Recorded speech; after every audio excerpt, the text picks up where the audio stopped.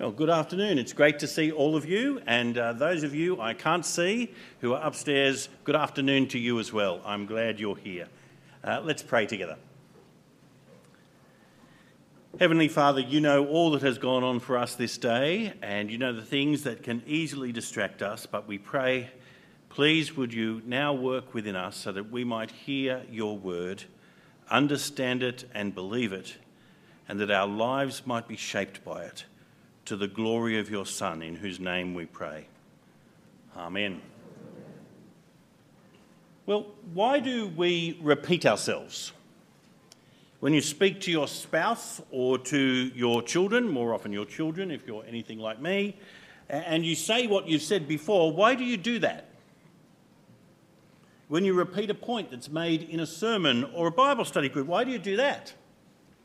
Well, there's two main reasons, aren't there? Because it's important and because you want people to remember it. In the case of your children, it might also be that there's no evidence they were listening to you the first time, but be that as it may. What about when God repeats himself? What about when the same injunction or the same message is repeated throughout the Bible? The command to love one another occurs multiple times in the New Testament. It comes as a new commandment, a reflection of the new age that's broken in with Jesus' resurrection, but it's actually an old commandment which we have had from the beginning. Certainly no trivial thing. It's not a mere appendage to Christian faith and life.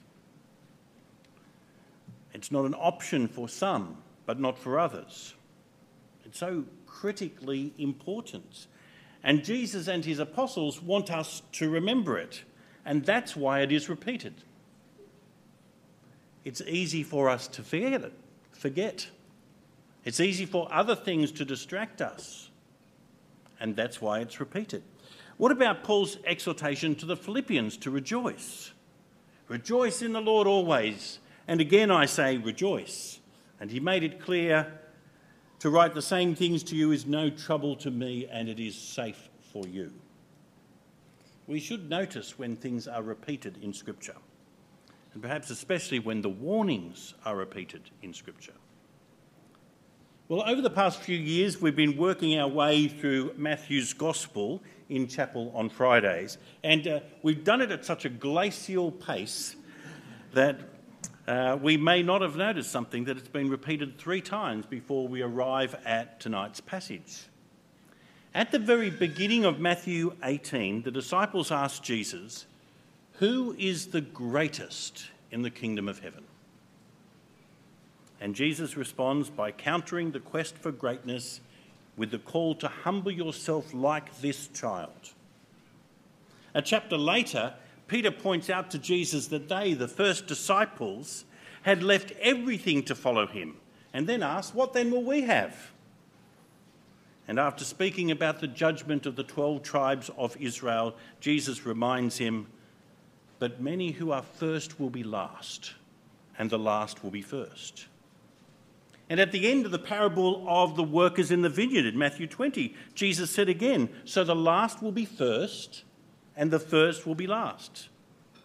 A little later, the mother of Zebedee comes along and brings her infamous request, "Say that these 2 sons of mine will sit, one on your right hand and one on your left in your kingdom. Let my boys have the places of honour, the positions of authority, and let everybody know that now." And this time Jesus' answer is more fulsome. "You know that the rulers of the Gentiles lord it over them, and their great ones exercise authority over them. It shall not be so among you, but whoever would be great among you must be your servant, and whoever would be first among you must be your slave, even as the Son of Man came not to be served but to serve, and to give his life as a ransom for many." And tonight, as we come to the first part of Matthew 23, Jesus ends this paragraph with, "The greatest among you will be your servant. Whoever exalts themselves will be humbled, and whoever humbles themselves will be exalted." Friends, the call to be humble, to serve, to be content with being last, rather than striving to be first. This clearly matters to Jesus. He keeps saying it. It's something important, and it's something he wants his hearers and those of us who read this record of his words to remember. And that's why he keeps repeating it. And it's something that is easy for us to forget. It's something that's easy for us to find overturned in our lives, and that's why he keeps repeating it. The example of Jesus leads to service, not the pursuit of greatness. It's demonstrated in humility, not self-importance and pretension. And I take it that there's another reason why Jesus keeps coming back to this theme, and that is that it's a very real danger. It's not just hypothetical. And the simple fact that the Christian churches over the centuries and in our own time have departed from Jesus so markedly at this point shows the real danger it is. And friends, can I say to you that as you begin a year of theological education in this college, it is a danger that you will face. The desire to be noticed, to be respected, perhaps a bit of academic competition or ecclesiastical ambition.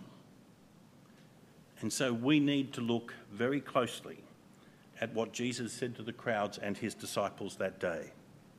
So would you turn with me to Matthew chapter 23, and let me read you the first 12 verses.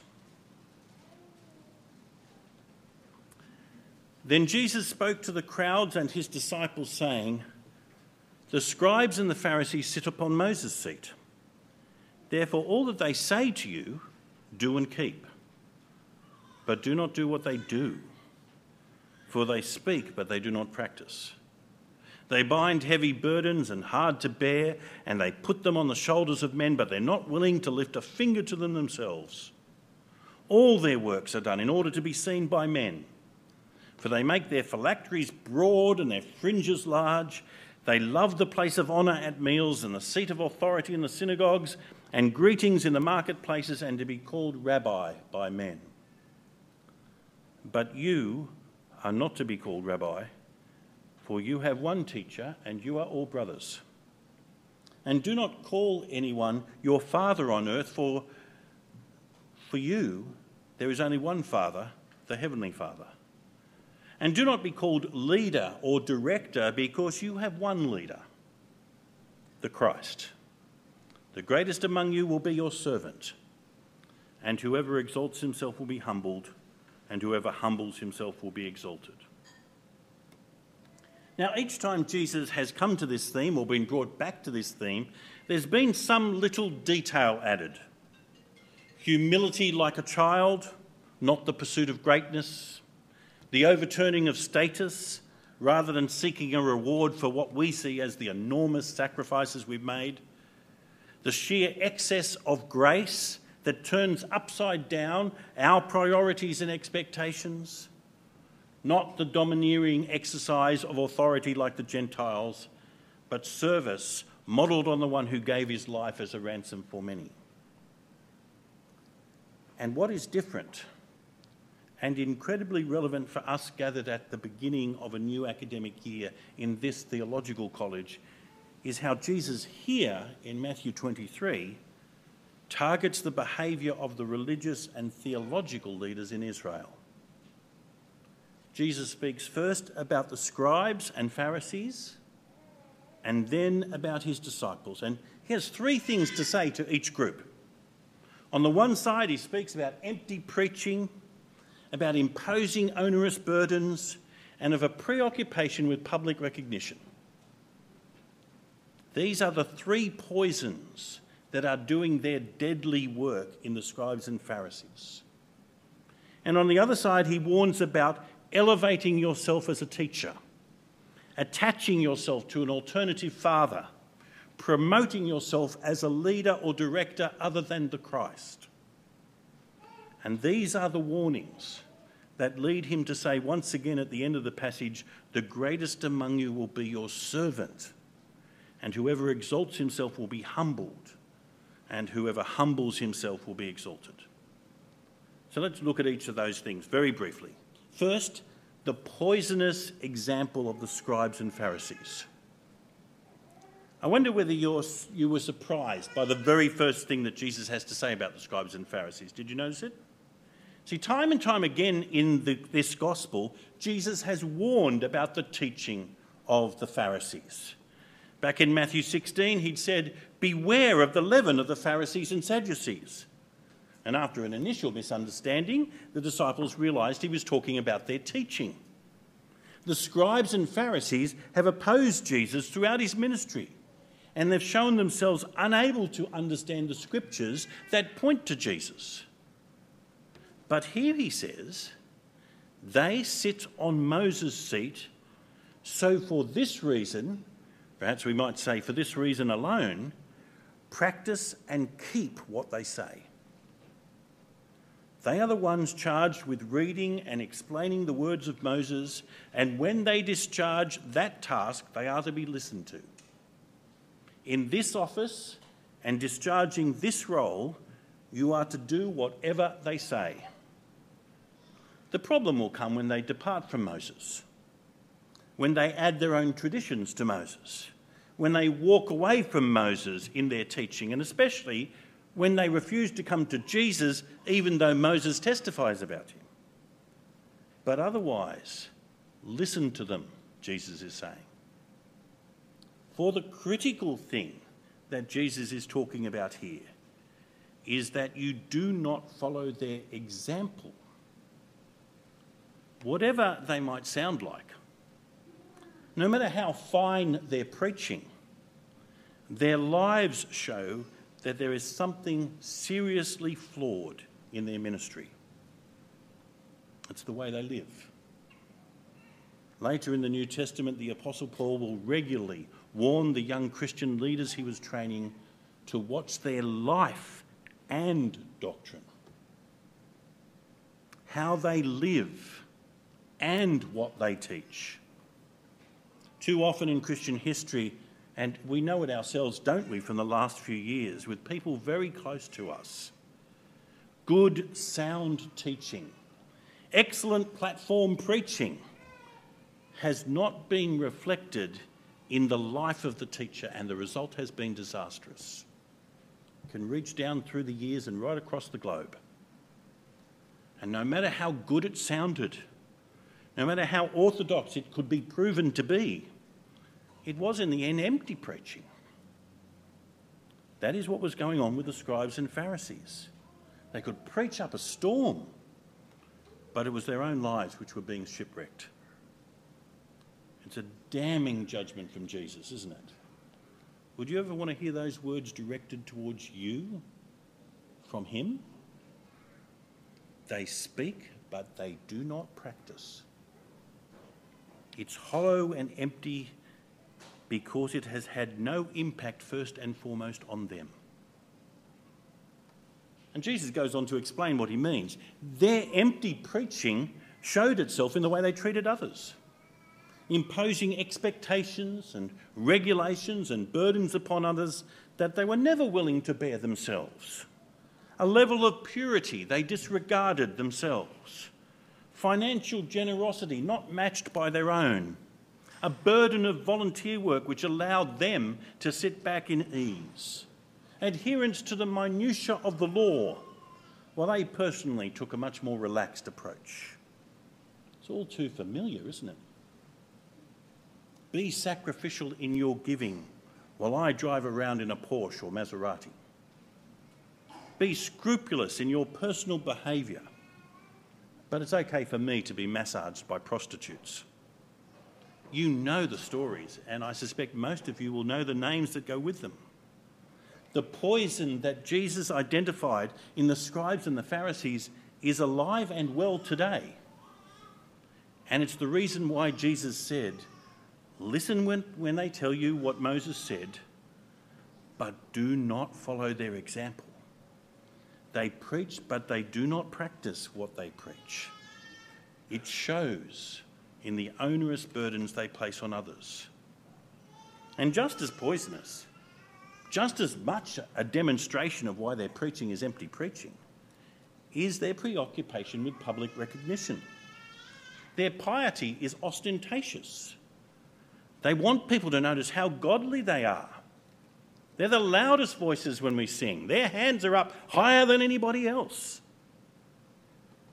They want people to notice how godly they are. It seems that the various groups of the Pharisees in Jesus' time were actually competing with each other to see how prominent the features of their religious dress could be. The phylacteries, those little boxes with pieces of the law in them strapped to their arms or their foreheads, they just kept getting broader. The fringes on their garments, showing how obedient they were to the law of Moses in Leviticus, just get longer and longer.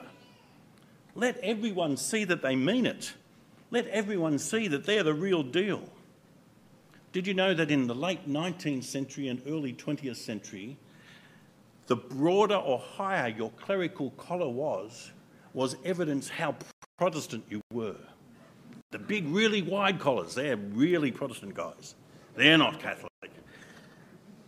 As long as people notice, as long as people take notice and recognise that you are the real deal. And the Pharisees loved, the way faithful men and women gave them the seat of honour when they were invited to feasts and banquets. And the special seat, close to the scrolls, reserved for the holy man, the revered teacher in the synagogues. And everyone greeting them, perhaps best accompanied by a little bow. And best of all, being addressed as rabbi. In this context, not just sir, but master or perhaps even doctor. The recognised authority. And it was all the same, Jesus said. It was all done in order to be seen by men. Friends, how often have we created special religious dress, places of honour, and exalted titles and given them to each other? Reverend, very reverend, right reverend, most reverend, canon, doctor, professor, but also things like senior pastor, global pastor, rector. Over time, what was originally very ordinary dress, a cassock and a surplice, came to denote something special, distinctive, something that marks out the wearer as especially holy. Now, there is a place for courtesy. Obviously, there's a place for esteeming those who serve you. As Paul wrote to Timothy, there's a place for recognising an office to which a congregation or a group of congregations might justly call you. But by and large, the Christian churches have seriously stumbled in following the example of the scribes and Pharisees rather than the Christ. Many years ago now, I wrote a letter to a bishop which was addressed, "Dear Brother," and his reply had stapled to it 2 pages on how to address the clergy. The poison that infected the scribes and Pharisees, and which Jesus warns the crowds and disciples about, is their empty preaching, which made no impact on their own lives. Their lack of mercy and compassion on others as they heaped upon them burdens, obligations, and regulations that they themselves were not prepared to bear. And their preoccupation with public recognition, always playing to the gallery and forgetting they stand full square in the gaze of the living God. And friends, can you seriously see how easily that poison could infect you? At each of those 3 levels. Be warned. Watch out. Do not do what they do, for they speak but they do not practice. And again, would you like to hear those words addressed to you by Jesus? The poison of the scribes and Pharisees. Watch out for it. Now let's turn to the potential for pretension. At this point, it seems Jesus turned his attention more directly to his disciples. He'd been speaking to the crowds as well up to this point, but now it's just them. And the danger he warns them about is the pursuit of honour and recognition, especially seen in the titles we use. 3 warnings. We might say they're about a teaching title, a relational title, and a spiritual title. the search to be honoured because of our knowledge, or because of our relationship of dependence, or because of the authority to direct, guide and instruct. Of course, Jesus gave teachers to his church. They're one of the great gifts that Paul talks about in Ephesians 4, pastor teachers. The elders and overseers that Paul talks about in the pastorals are to be apt to teach. There's nothing wrong with being a teacher, or even with being thankful to God for the teachers that he's given us collectively, and those who've had a more personal and direct impact on our lives. But setting yourself up as an authority, insisting on your status as a doctor, acting as if you are the sole repository of truth or the touchstone of Christian orthodoxy, is as destructive as the behaviour of the Pharisees. None of us, you see, is infallible. All of us have things to learn. All of us have and will make mistakes. I have and I will. We will both misspeak and misbehave, and we cannot afford to set ourselves up in that way. I remember talking to a fellow student in a library far, far away, and him telling me that ordinary Christians can't know what to believe unless we scholars tell them. It was a frightening moment that reminded me of the Pharisees. And the reason why this pretension is so dangerous is that when we think like that and act like that, we forget that we have one teacher and we are all brothers. Just as we recognise we have one high priest, Jesus, so we need to recognise that we have one teacher in a fundamental sense, Jesus. And our task is to bring people to be taught by him. It's his word rather than mine that counts. I know I keep saying this, but it needs to keep being said. You need to make the decision now whether you're going to point people to Jesus or point people to yourself. Either you present him as the truth or yourself as the guru. You can't do both. Make that decision now, at the beginning, and stick to it, won't you? John Calvin once put it this way: it should always be a concern on the part of ministers to preserve Christ's authority for himself. I guard his authority rather than seek to assert my own. Well, Jesus also warns about titles that create a false sense of dependence with the use of the word Father. Now, of course, it's right and proper to have a fatherly concern for those young in the faith. That's what Paul had when it came to the Corinthians and the Thessalonians, churches he planted during his ministry, and he has a fatherly concern for them. But it is so easy to become dependent upon a person rather than upon God. So easy for that person we revere to become for us the real reference point for us. We want to do things the way he does them or she does them. We believe uncritically everything that comes out of their mouths. What you're saying can't be right because so-and-so says differently. And the danger becomes tragically apparent if that person falls into serious sin and disgrace. I've sat beside people whose hero has fallen and it's devastated them. Only at that moment have they identified how much they invested in their relationship with this person rather than their relationship with God. For you, Jesus said, for you there's only one Father, the Heavenly Father. I personally have a list of people who've been critical in my growth as a Christian, people who've exercised mentoring roles at various points in my life. But I'm grateful that none of them sought to create a dependence upon them that deflected me from my first dependence upon my Heavenly Father. Each one pointed me away from themselves to him. But I know of cases where such relationships have been unhealthy and self-serving. The dependence has fed the self-esteem of the one depended upon. Don't call anyone your father on earth, Jesus said, for you there's only one Father, the Heavenly Father. And thirdly, Jesus warns against taking to yourself the role of director or leader. Many translations use the word teacher in verse 10, but Matthew, I believe, deliberately uses a different word, which has more the sense of direction and leadership. If the first dangerous title elevates us as a repository of knowledge, and the second creates a sense of unhealthy dependence in the Christian life, the third title binds us just as unhealthily to the will and insight of a human brother or sister.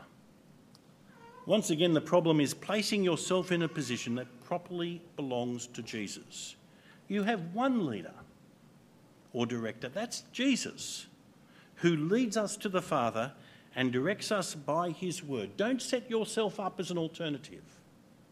Don't draw attention to yourself as the great leader. It's the great preoccupation of our age, isn't it? People wanting to be seen as leaders. Don't be like that. You have one leader, the Christ. It is not hard to see how the poison of the Pharisees can migrate into the Christian fellowship through our own dangerous pretensions, is it? One commentator put it as starkly as this: status or service. The church lives or dies on the minister's decision here. Are you here at college? Are you preparing for ministry, wherever it might be, for Jesus' sake or your own?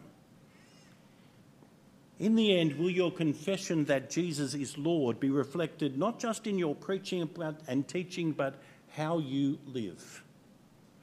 Will you practice what you preach in this area? What the Pharisees did not know, and we too easily forget, is what Jesus reminds us here. The greatest among you will be your servant, and whoever exalts himself will be humbled, and whoever humbles himself will be exalted. The Lord, who loves us and laid down his life to save us, gives us these words. But he also knows our weaknesses. He knows how mixed our motives can be. He knows how compromised our service can become by our own self-interest. He knew that when he saved us. He knew our hearts when he saved us. I cannot protect myself from the poison of the Pharisees or the pretensions that threaten a fellowship that remains centred on Christ and his glory. I need forgiveness for my failures in this area, but I also need his help if I'm not to be drawn into these things, perhaps without even realising it. And is that true for you too? I take it that because Jesus knows I need the warning, and you need the warning too, that he keeps repeating this teaching. I need to be reminded that the way he leads us, the way he exemplified, and the way he calls on us to follow is the way in which we pursue service, not greatness, and nurture humility, not self-importance and pretension. And I say again, this is a particularly fitting word for us to hear this evening, not only as we start a new year learning and growing together, but as in a moment's time, we remember Jesus' service of us, as we share in this symbolic meal together and remember what his service looked like. It's particularly important to be reminded that we live following that example. And so shall we pray.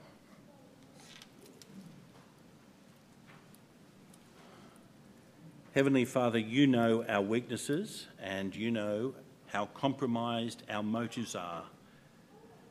We long to be faithful to you and to your word, to follow the example of your Son, his uncompromised service of us, his willingness to let go of all glory and majesty in order that he might die so that we might be forgiven. And as this evening we remember again that sacrifice, we pray, will you impress upon us this lesson, repeated so often, so that we might never forget it. And we ask it of you in Jesus' name.